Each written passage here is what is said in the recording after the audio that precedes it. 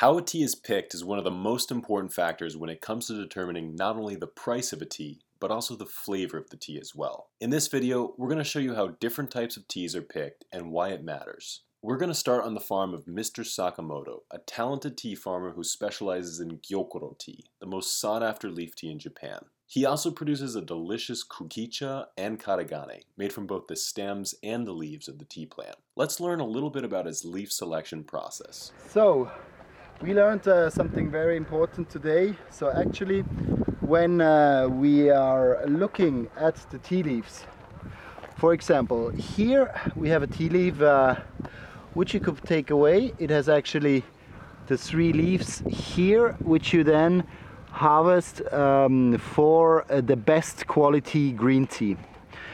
So this is the Cha-Mei-jin of Mr. Sakamoto. So this is really the highest quality tea. This you can take away here. Then he said he has also kukicha and kukicha or karigane, which is from the best Gyokuro. So he's producing karigane. He actually uses the rest of the stem until here. So this part is then used, so it's dried and used for the karigane. So in the top you see this is used for the Gyokuro and this is for the karigane. And in the Gyokuro he also has different qualities. So he's taking the top leaves off for the highest quality, and you have a little bit of a lower quality where the teas are a little bit, or the leaves are a little bit thicker. So you can see this one is very soft and fine, and here this one is a little bit thicker, but still very good quality. He's using for a little bit lower grade Gyokuro. So actually with the same plant you can do top grade or high grade or premium grade Gyokuro, just using the different leaves and the stem from here to here for the kukicha or the karigane in the case of the Gyokuro, as karigane is a high grade kukicha. In addition to teas like Gyokuro, kukicha, and karigane, there is also a type of tea called bancha, which is made from the older leaves of the tea plant. At the field of Mr. Fujisako in Kumamoto, they specialize in the production of tamari okucha, or curled tea, but there is also a great bancha being produced here as well. So for the bancha actually, he uses much more. So just here, for example, here we have the top of the plant for his highest grade tea, the tamari okucha Bizako. He uses this part here. So this is really the upper part.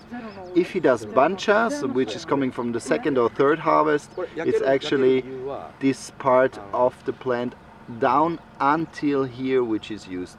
So he uses as well the stem, as he explained us, for the bancha. And sometimes even you see that the leaves are much thicker.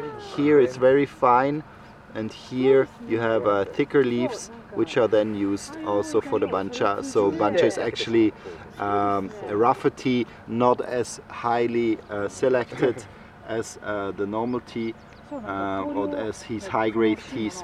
And here you also use the thicker and less high quality leaves.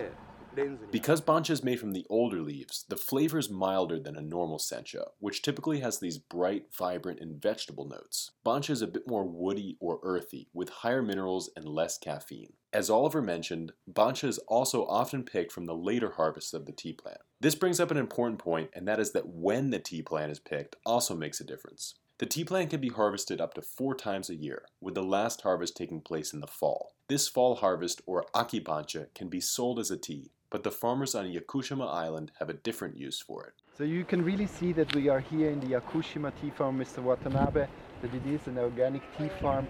Already there are plants growing all around the tea plants here.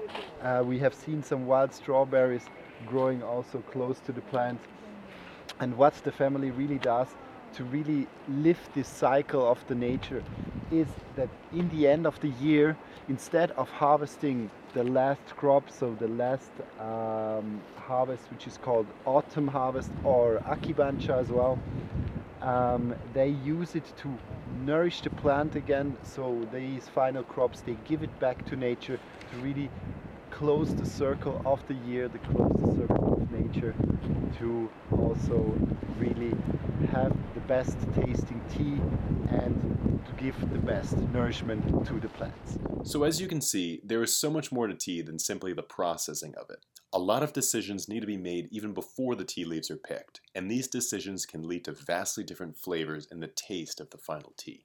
If you're interested in trying a few different types of teas at once, we recommend trying out a green tea sampler. After traveling around Japan for the past few years, we've met with dozens of farmers and sampled hundreds of different types of teas. We've put all of our favorites into the Mega Sampler, a collection of 30 great green teas from all over Japan. If you'd like to support our channel by picking one of these up on our website, neoteas.com, we would greatly appreciate that. If you have any questions about Japanese green tea, please feel free to leave them in the comments below. And until then, we'll see you next time.